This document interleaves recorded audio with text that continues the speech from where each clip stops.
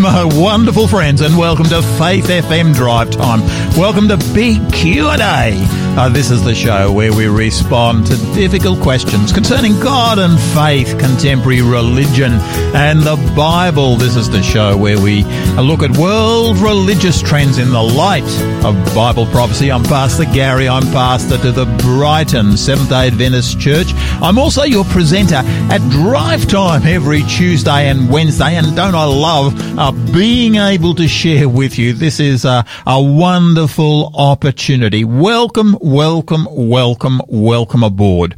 Now look guys, I'm really excited about our return to live broadcasting this week. Now of course, this week we are digging into a subject that is just so core to all Christian belief. We're asking how reasonable is the biblical worldview. You know, the biblical worldview and the secular worldview is just so different. In Scripture, we talk about so many supernatural things. We talk about miracles. We talk about predictive prophecy. We talk about the resurrection from the dead. We speak of things like creation. You know, all to do with the supernatural. You see, the Bible has a different worldview to the big wide world that we do inhabit. Now, look, this week we're trying to ask how reasonable is the biblical worldview. And today we want to address that question. Can I trust the Bible? What does archaeology say? Now, it's wonderful to be able to really dig into this subject. And of course, today, leading our Bible study is our regular Wednesday co-host, and that is Pastor David Butcher. And David's the lead pastor of the Seventh-day Adventist Church right here in South Oz. Now, welcome to you, David. How are you, Gary? It is wonderful to have you back on board again. It's been a long time since we've sat opposite each other, and I really enjoy being part of this Drive Time program. I've almost forgotten what your face actually looks like, actually, Dave. That wouldn't upset you, though, would it? Did you get some holidays? Yeah, look, we're looking for staff, so it was an interesting time period. But, I had some time, my family and I, in Melbourne, where I have family. And then also we were blessed to be able to spend some time on the Gold Coast. It was good for our children, going through the theme parks, waiting in queues for an hour and a half just to go on one ride. Goodness me, you are patient people. Well, it certainly tests your patience, doesn't it? But no, look, we had a really good time, and we're a month down already, aren't we? And I can't believe it. I can find this so hard to actually believe that, goodness me, a full month has disappeared into February. It is, and stuff. I'm sort of counting down how many more days till holidays, but not really, but you start to think. Yeah. And look, just before we come to our worldwide, just one question I'd love to actually put to you. Look, over the past couple of weeks, I've seen some actually remarkable pictures of the South Australian Church's youth camp, which of course is located at Walker Flat, which is in the lower Murray River. In fact, the river flows right past the door of our youth camp. It's a lovely spot. Now, I've been sent these pictures with the water slowly rising up the walls of the church youth camp. In fact, I believe it's almost up to window height now. Can you just tell us what is the situation at the moment? Yeah, look, Gary, it's interesting. You know, if you have a catastrophe, natural disaster of a rapid flood or a fire, it instantly happens, and you're left with the aftermath. Yeah. The strange thing with this was that with the floods in New South Wales and Victoria coming through the Murray-Darling system, we knew that we were going to have flood issues. The question was how high. Yeah. And really, I guess it was beginning of January, perhaps, probably about the 5th or 6th, when the waters probably reached their peak at a place called Walker Flat, where we have a youth camp right on the Murray, not too far from Mannum. And basically, we were able to take anything that was undoable off-site and stored.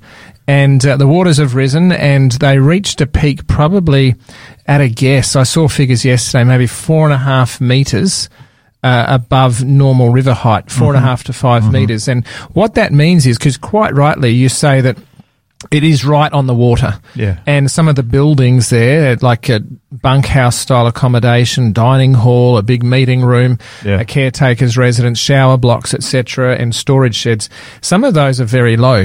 Yeah. And so the water in some of our dormitories or bunkhouses, if you like, would have risen, and they're a number of metres above normal river height, would have risen basically to almost chest height.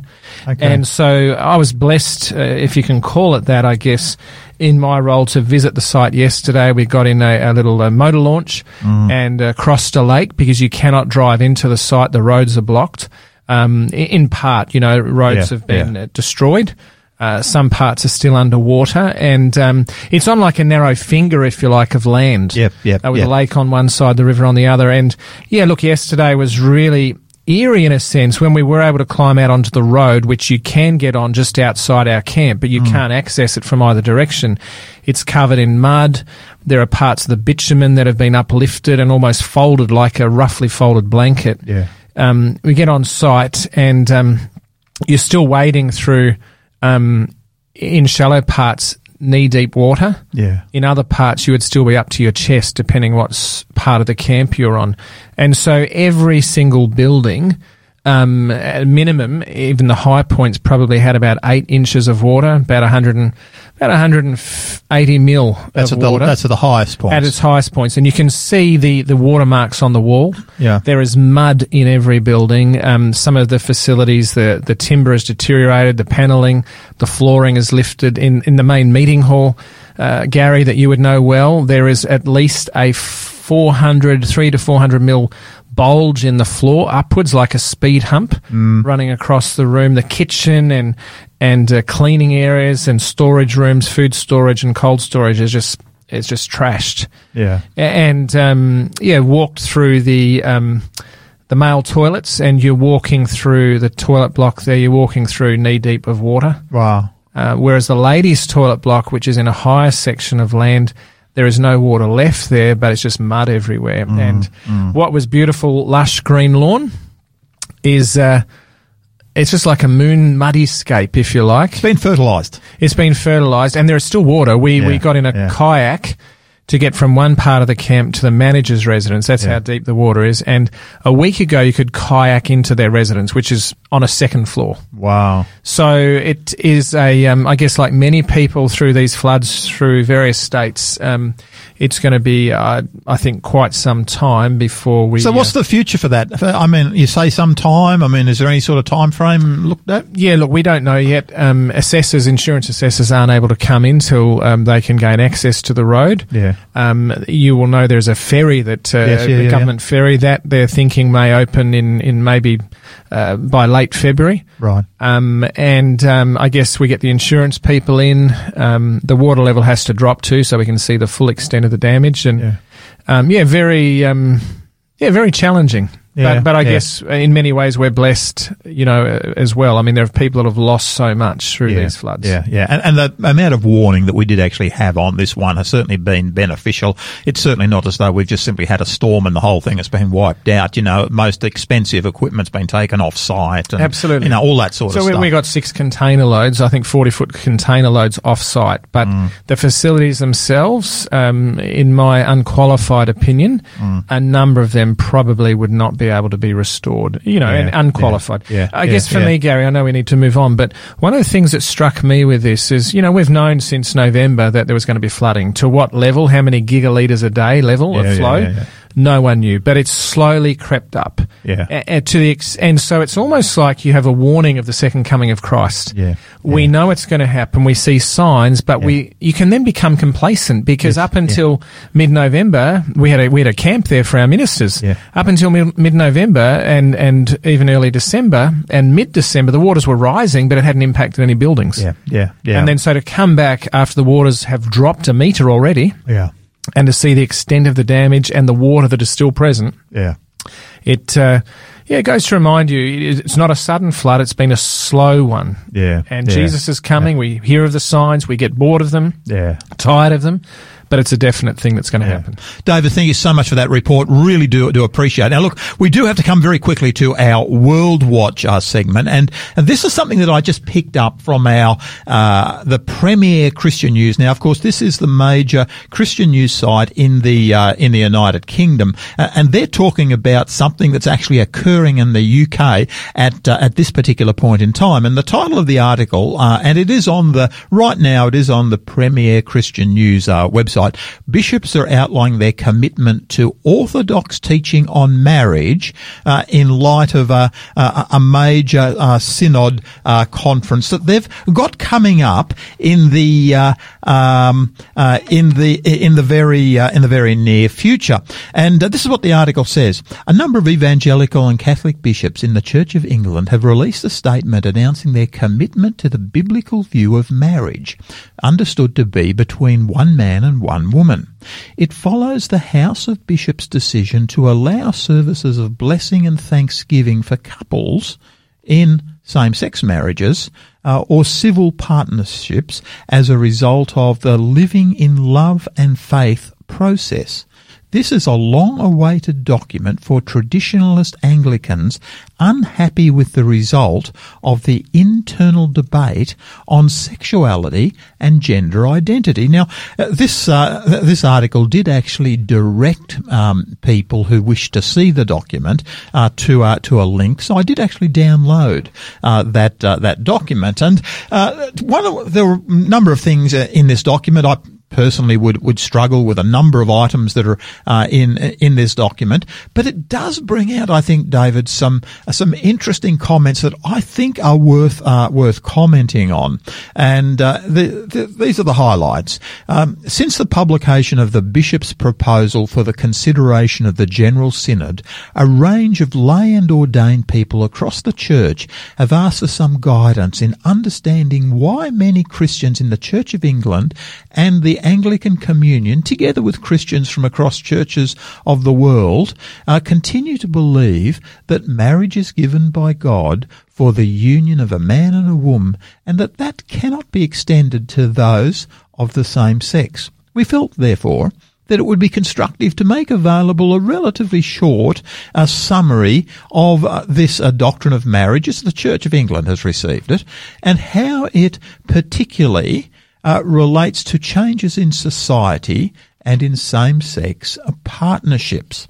Now, as you go into the document, it starts by looking at some history, and then it moves into some biblical aspects. But I'm interested, David, particularly in some of the history. Now, on the second page of the document, it says, over the past 300 years or so, Western culture has been deeply shaped by trends in thought and social life that have their roots in what could be called expressive individualism. We no longer see ourselves as embedded in the cosmic structure of being, created and ordered by God, but we live in a world disenchanted, understanding ourselves primarily as individuals, free to construct our own selves and pathways in life. We also tend to assume that we have evolved without any particular design or purpose behind the process of biological evolution. Rather than fitting into a given order, we are therefore free to remake and define nature and ourselves simply as we choose. Now, David, if I can just pick up on that particular point to start with. To what extent do you think that, that the document is correct when it says that individualism and evolutionary thought is the root of many contemporary dilemmas? Look, I think this is spot on, Gary, and I think it's well put, because we can think that we can. Every human being has freedom of choice and freedom of thought and speech, etc. But to think that we can disconnect ourselves from history and chart our own course on various philosophical and biological and theological type issues, I mean, if you disregard that history, if you don't take that on board and what's gone in the past, well, what are you setting up for the future? Yeah. It certainly is something that the individualistic mindset, as I understand it, has certainly impacted so many different areas of our life, and it's not just this area of sexuality that's actually impacted. It's not, and it's about me, isn't it? It's about me and how I feel and what I want and what I believe, and truth is relative to what I think. Yeah. I don't know about you, David, but one of the things I've found in ministry is that I have, I suppose, struggled on many occasions, because I've certainly come across people who, they're not in gay relationships, but they're simply able to go into extramarital relationships. And I'm thinking of people in that type of a format at this point in time. But so often when I sit down and I might talk to them, you get responses like, this is my right. These are the things that I can, I'm an individual. I can pretty much choose what I like. Choice. But the reality is, however, what I'm so conscious of, and which so many are willing to overlook, is that the hurt and the pain that comes to children and family as the result of an individual's decision is actually something. It distresses me. And that can play out, Gary, can't it, for decades and even generation. Yeah. And look, this whole concept of I'll do it because it feels right, I'll do it because I want. Yeah. And with disregard for others is a very, as you're saying, very individualistic society. And so we've lost that social cohesion. We've lost or losing that sense of community, and also with that of what is right and wrong. Because what is absolute? Truth cannot be absolute. And if Eve ate the fruit in the tree, and obviously clearly also did Adam, they ate the fruit. She ate it because it was attractive and it looked good. Yeah. It felt good. Yep. It was an impulse. It was an individualistic thing. Exactly. Separate from the larger context of, if you like, the community. Even at that time, it was a very small community. Yes. At that point, that's when she gets into trouble. So if we allow this to play out in other facets of life, the way I drive my vehicle. Yeah. There's going to be chaos. If the way we have schooling, etc., these sorts of things, if we allow that same focus of, okay, if it feels right to me, I'll sleep with other women or be in a polygamous relationship or whatever it may be, if we had that same attitude to other facets of life, we're already seeing issues with morality. Yeah. But imagine if that same attitude's played out everywhere, where does society head? And clearly it is playing out in other factors and other areas of life. It's this individualistic thing but look, let me just go on. Just one very quick question. The meaning of Christian marriage is something that is certainly defined in this particular document. As Anglicans, we give our assent to the faith uniquely revealed in the Scriptures. Jesus, quoting the book of Genesis, traced the roots of marriage to the beginning. That is, before God's people Israel were formed, before the law arrived, and even before sin came. It is in that context that we read that the joining of a man and a woman is a gift given together with the gift of humanity itself. In other words, they are arguing, and I believe in this case totally correctly, that marriage in Christian thought actually originates with the book of Genesis, and it's quoted by Jesus as proof of the fact. Would that be your understanding? Yeah, absolutely. And this article talks about how in the book of Genesis, how God created humanity in two distinct forms, male with different anatomies. Not only that, in the Genesis account, it says sexual difference is part of creation, not the fall. And so we relate to God and each other in these two forms as male and female. So, there are a number of good things in this that I think as a biblical worldview, upholding the Bible as the authority for us to live by, it reaffirms some of these key tenets of Scripture. Yeah. And the family, family itself undergirds humanity, doesn't it? Yeah. It's interesting, David. This is actually one document that we could spend an entire program discussing. Not everything in it, I would certainly agree with, and in fact, I think almost anybody who reads it they'll find something that they don't actually appreciate about it. I do appreciate just one or two of the comments that are made, I think it's certainly worth a read, and I've got no doubt it's actually going to encourage debate at the Anglican conference that is soon to occur over there in Great Britain. But look, so Gary, just if readers want to go, and if our listeners want to go and get access to that document, they would first look at the original document? Well, the way I picked it up was going to the Premier Christian News, it's called, site. It's actually the one of the major religion news sites that's based in the UK, and it is actually talking in its headlines about this particular document, and it actually provides a link to the document. That's how I got it. So if people want to get it, that's where they can get it from. Let's come to some music. This is Faith First, Where There Is Faith. Please enjoy the message is so incredibly powerful. Please enjoy. I believe in faithfulness. I believe in giving of myself for someone else. I believe in peace and love. I believe in honesty and trust, but it's not enough.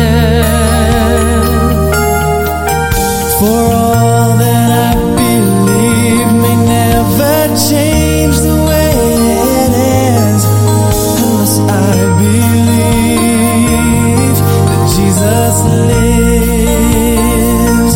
Where there is faith, there is a voice calling, keep walking. You're not alone in this world. Where there is faith, there is a peace like a child sleeping, hope everlasting in He who is able to bear every burden, to heal every hurt in my heart. It is a wonderful, powerful place where there is faith.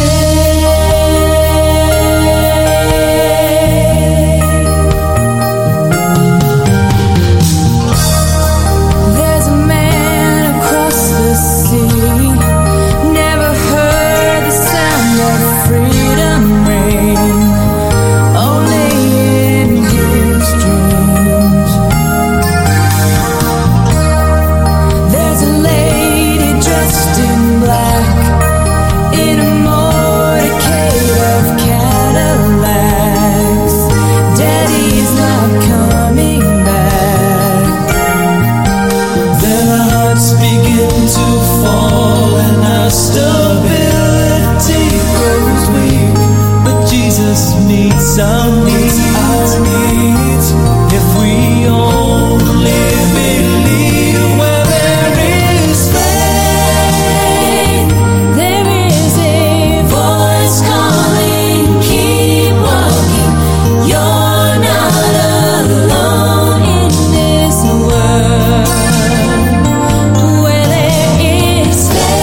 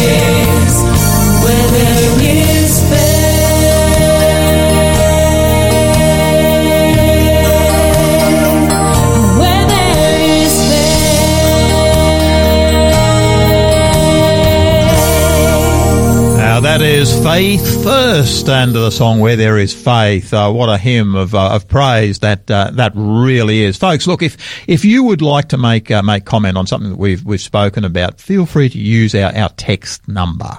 And that'll come through to our studio here. That number again is 04888 808 11, 04888 808 11. We'd love to have any feedback, any comments that you would like to make. Now, we also have today, using that number, we also have a giveaway book. Now, of course, this week we're talking about the biblical worldview. Today we're talking about can the Bible be trusted? And as a result, we want to provide you with a book that might help you in your spiritual journey. Now, this particular book's entitled How to Study Your Bible. Now, is written by Peter Gregory, and it goes into how I can dig into the Word to really get something out of it. David, what's your favourite way of studying the Bible?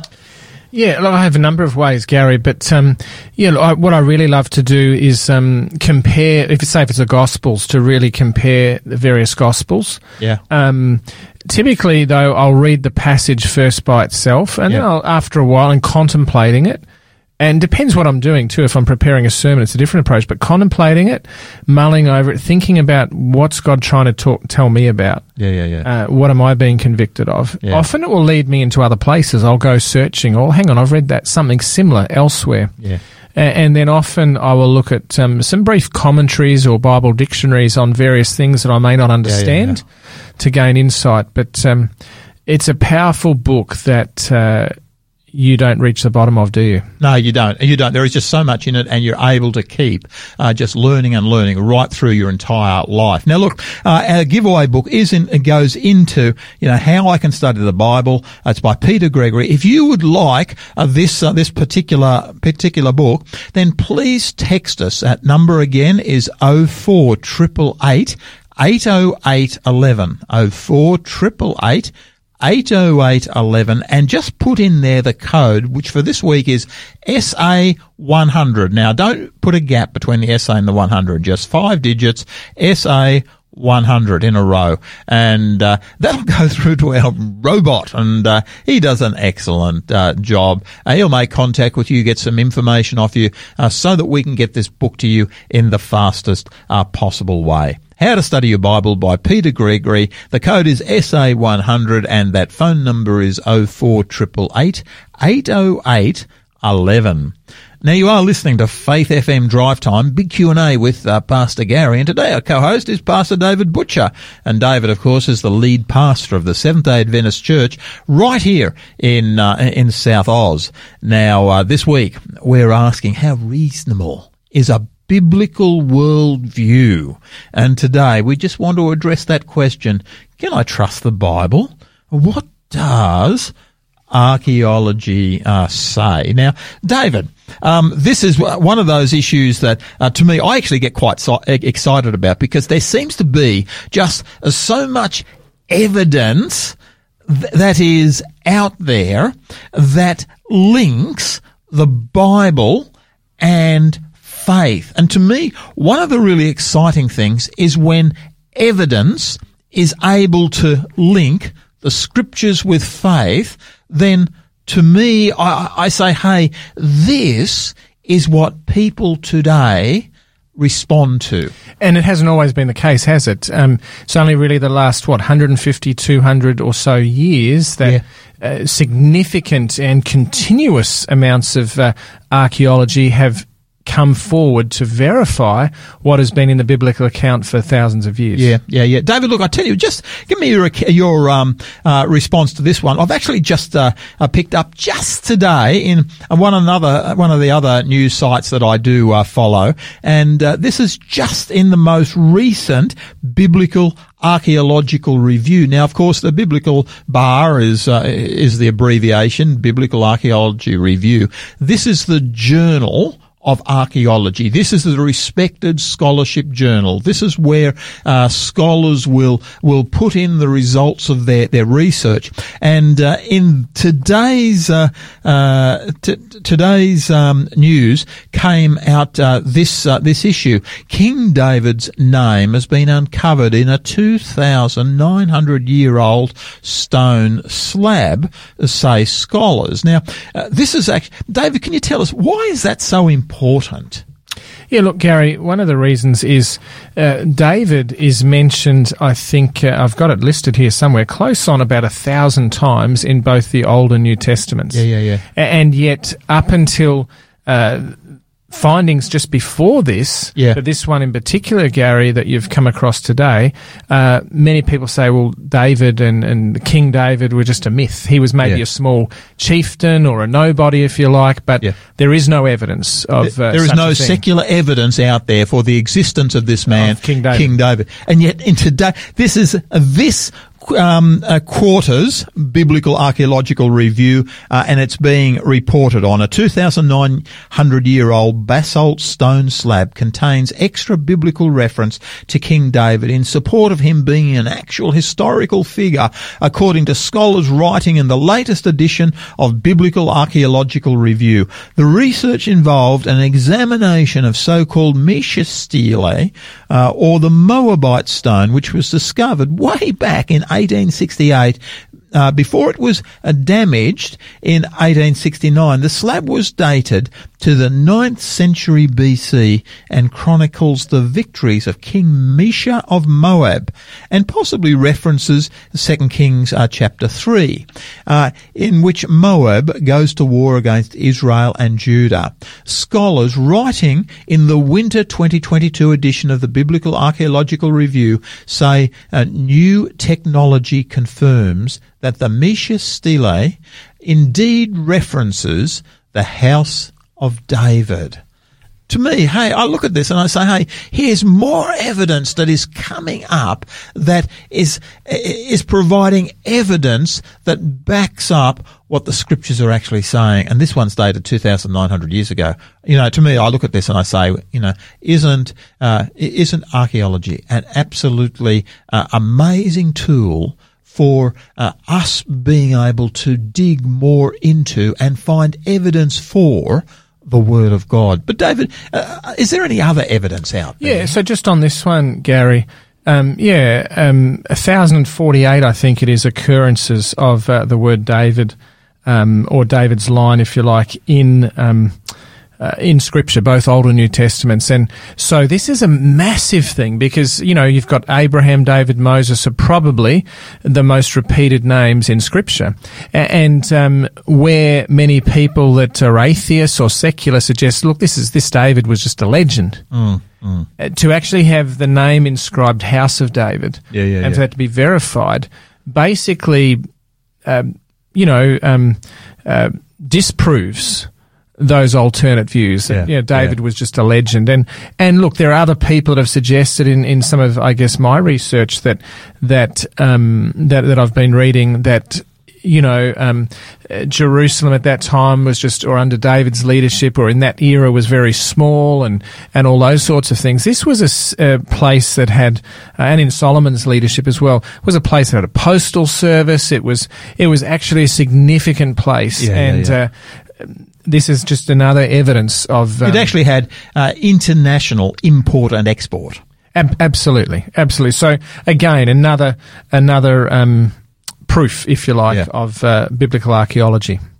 So Gary, looking at a few other different scenarios of archaeology and how it proves the Bible, there was a particular individual called Sir William Ramsay, and he was an atheist, and he was the son of atheists, and he thought that he would spend his life to disprove the Bible. And obviously he lived in an era that was far more Christian than we do now. He was very wealthy. He'd graduated from the University of Oxford, and like previous archaeologists, he'd studied under a famous liberal German archaeologist, if you like. And so he went about looking at the New Testament documents, and he particularly was looking at Luke's writings. Now, you would know that when we look at the book of Luke, the first 4 verses, basically Luke is writing to a particular individual, Theophilus, and he talks about how he did his research.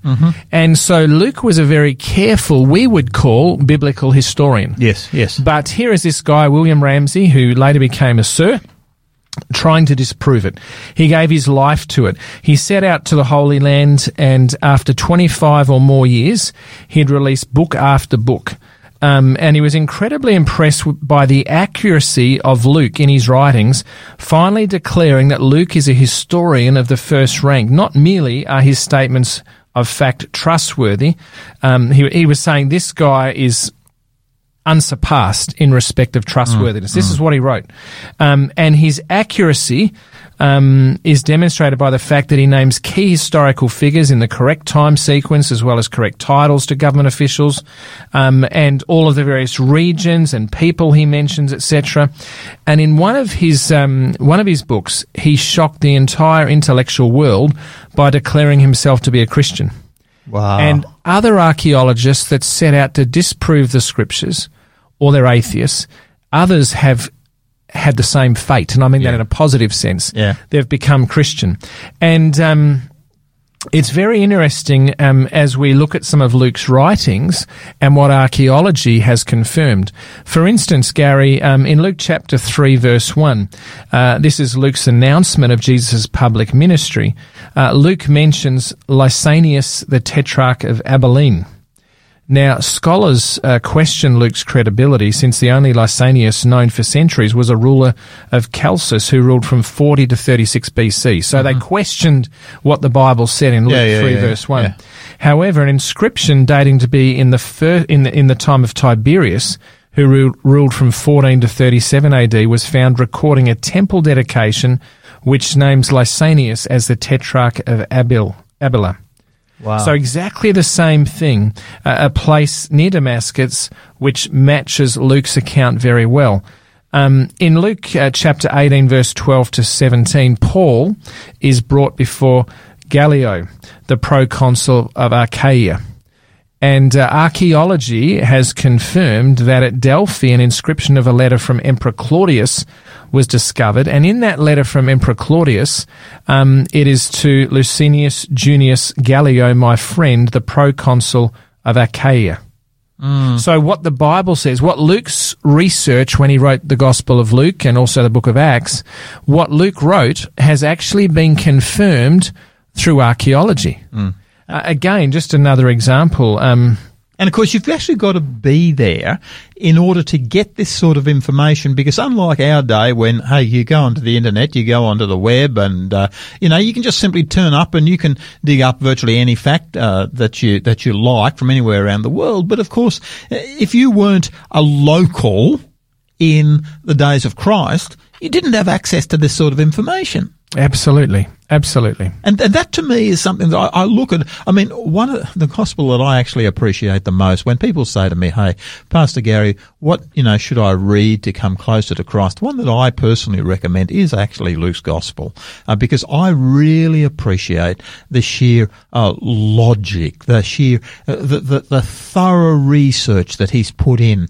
It's in a way, Matthew almost writes as it comes into his mind. He's more free and he's almost like a preacher who is using preacher's license, we would call it. Yeah, that's right. Whereas somebody like Luke is one of those people that, well, Luke appeals to me. I just love Luke's gospel because of the way that it just comes out. It is a story that has been researched. It's almost as though it could be acted on the stage. And I've recommended to so many of people. I've said, hey, look, if you really want to come closer to Jesus Christ, if you really want to find out what really did happen, then Luke's gospel is the one that I would go to. And often I actually connect that as well to Luke's second book, which of course is the Gospel of, well, I call it the Gospel of Acts. I can't Absolutely. help myself because to me there's just so much good news. I know it's not a gospel, but I call it the gospel because there's just so much good news. It's the birth of the Christian It's church. the birth isn't of it? the Christian church. And that was Luke's second book.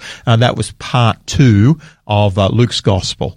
And as I look at that, I say, hey, this has been established by an historian, and now you're telling us it's confirmed by archaeology. Let me give you one more, Gary, in Acts. Acts chapter 28, verse 7.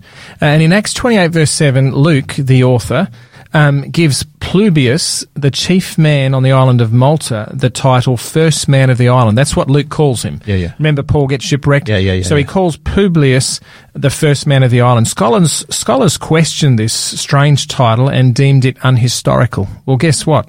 Inscriptions have recently been discovered on the island that indeed gives Publius the title of first man. Wow. So they've found these inscriptions on the island of Malta. So the Bible, written 2,000 years ago, the New Testament, is being proven.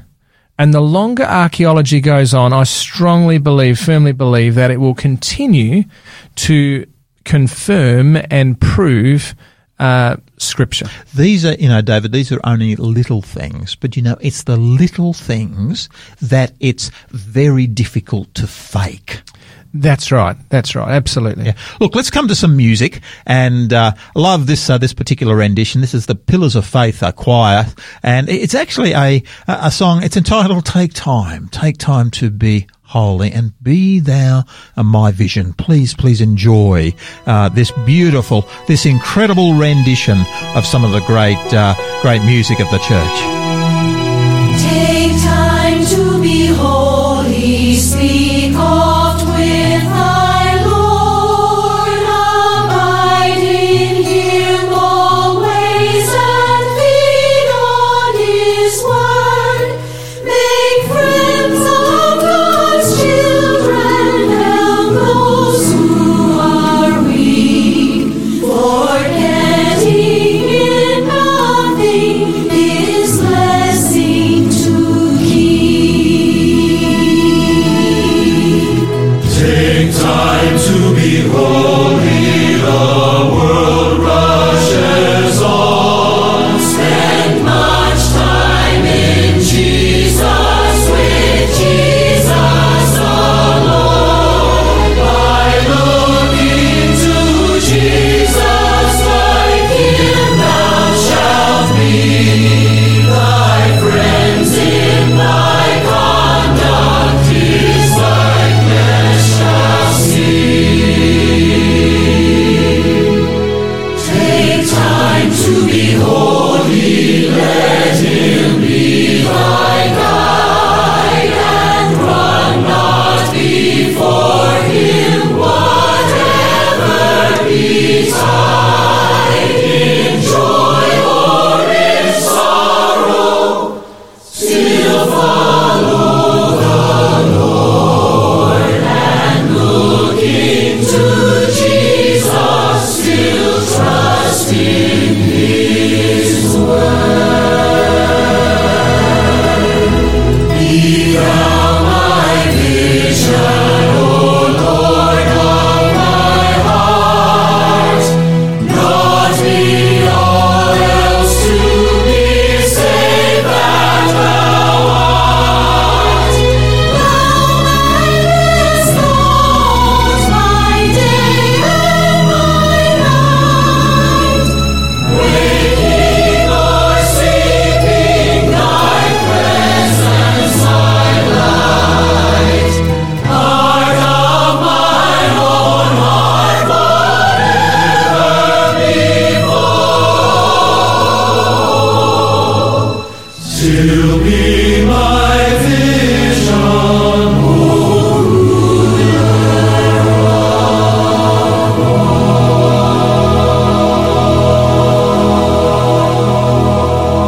Be thou my vision. What words? How powerful is that statement. Now, folks, look, we do have that giveaway book for this week once more. That book is How to Study Your Bible. If you really want to dig into, the Bible and the Bible only, if you just want to discover how you can get more out of the Bible, then this is a book that can really help you. How to Study the Bible. It's by Peter Gregory. All you need to do is to text us 04888 808 11, 04888 808 11, and just put in your text the code SA100. That's it, and it'll go straight through to our robot, and he will make contact with you and get some information off you so that we can get this book to you super fast. We really want to have this in your hands in the next couple of days. How to Study Your Bible by Peter Gregory, SA100, and text that to 04888 808 11.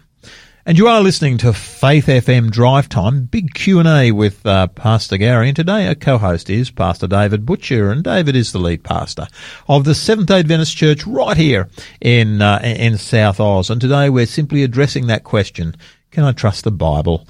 What does archaeology say? Now, David, really appreciate all that you've been sharing so far. These are the little things which are so important in any historical document. It's when people start to get these sorts of things wrong that you start to say, hey, look, can I trust the entire document? But once they've actually lived there, they've started to tell stories that are accurate, you can start to trust the other stories that are also told. The Bible written thousands of years ago is being continually confirmed by these finds. Gary, just a few things. The quest for the historic Jesus. History records that Herod the Great was the Roman appointed king over Judea from 36 BC through to his death in 4 AD. And the Bible reveals that Jesus was born during this period. Archaeology has discovered that Herod had two main building projects, a summer palace on Masada and the Herodium, which was a colossal monument to his life and was to be his burial place. Archaeologists in these various excavations have uncovered several artifacts that actually have his name inscribed on them, which, with the dating of that, confirms what Scripture says about Herod the Great at the time of Jesus. Yeah. Just a few other little things too. Caiaphas, he was the notorious, who names their son Caiaphas, right? He was the notorious... You don't hear too many on the list today, do you? Maybe there is, and if your name's Caiaphas, apologies. Yeah. He was the notorious high priest who presided over the trial of Jesus, the kangaroo court, if you like, in John 18:24-28. Caiaphas was buried, and archaeologists have uncovered evidence noting his name and also his ossuary, his funeral box, if you like, which was far more elaborately decorated with exquisite and ornate than would be for the average person. Again, Pontius Pilate, the Roman governor who was put in charge of Judea and who I guess gave the approval for Jesus' death. In 1961, a stone plaque was discovered in an excavation. It had the Latin inscription, Pontius Pilate, prefect of Judea. So these are little things. But when you get hundreds and hundreds of little things together, as you're saying, it creates a far bigger picture and a bigger story. Dave, one of the things I really appreciate, it's not just to me archaeology that does all this historical confirmation, but to me it's things like the historians themselves, secular historians. I'm so conscious that, there are historians like, Tacitus. Now, Tacitus is a guy, he's anti-Christian big time. You have Josephus. He's anti-Christian big time. Pliny. But these guys, they quote the same information that's given in the Bible. What the Bible says, secular historians are actually confirming, and we've still got their writings. To me, I know there's a huge debate out there, for example, did Jesus exist? Jesus exists in the secular writings as much as he does in the Gospels themselves. Yeah, the thinking person that really investigates really can't question that he existed as a human being in Palestine in the era that the Bible says he lived. Yeah. Yeah. Gary, the Dead Sea Scrolls are a big one, aren't they? I guess we're just going to touch on that. Please do. But in 1947, some shepherds stumbled upon a cave in a rugged, arid area on the western side of the Dead Sea, and they discovered something that would change, I guess, 20th century archaeology. They looked through other remote caves, and essentially over 800 fragmentary documents,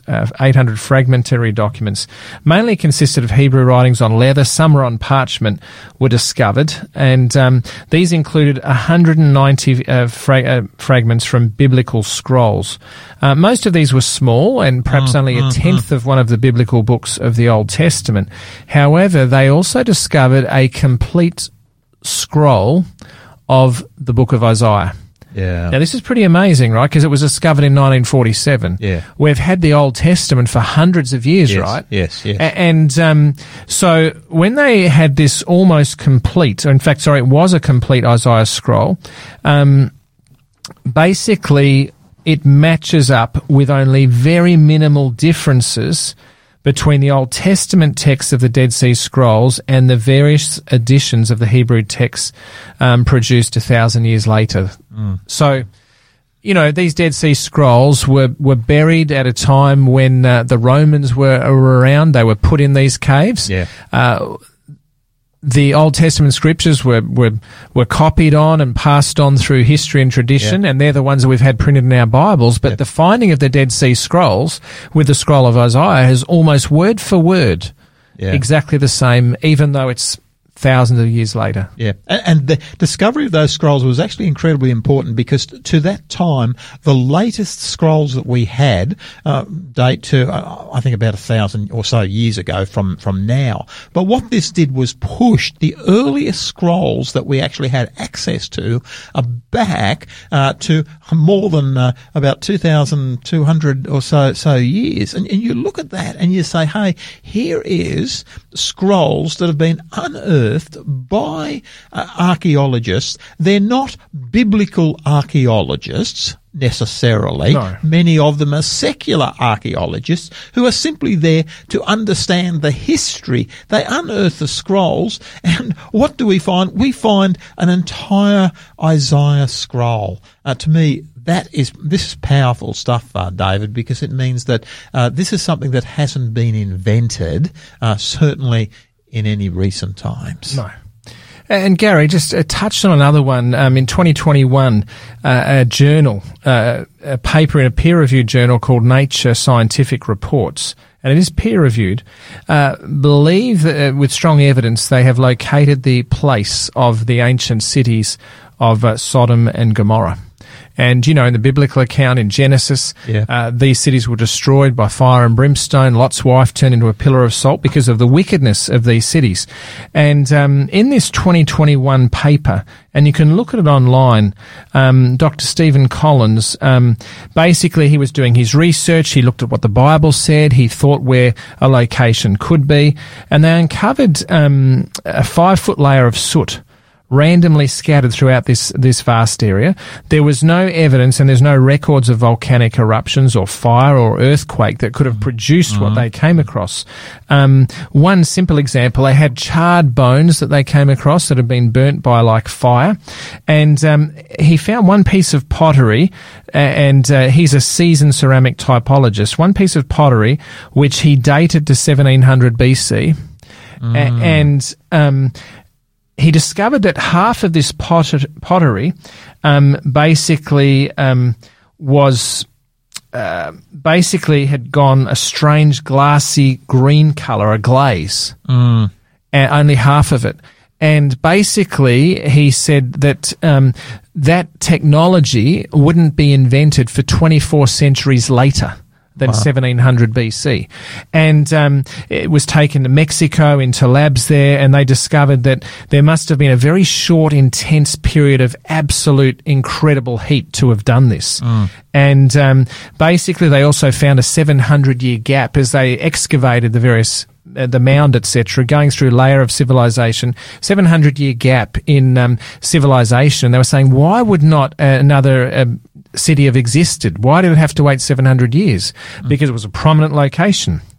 And essentially, they have likened the event to something that happened in Siberia in 1908 with a cosmic airburst.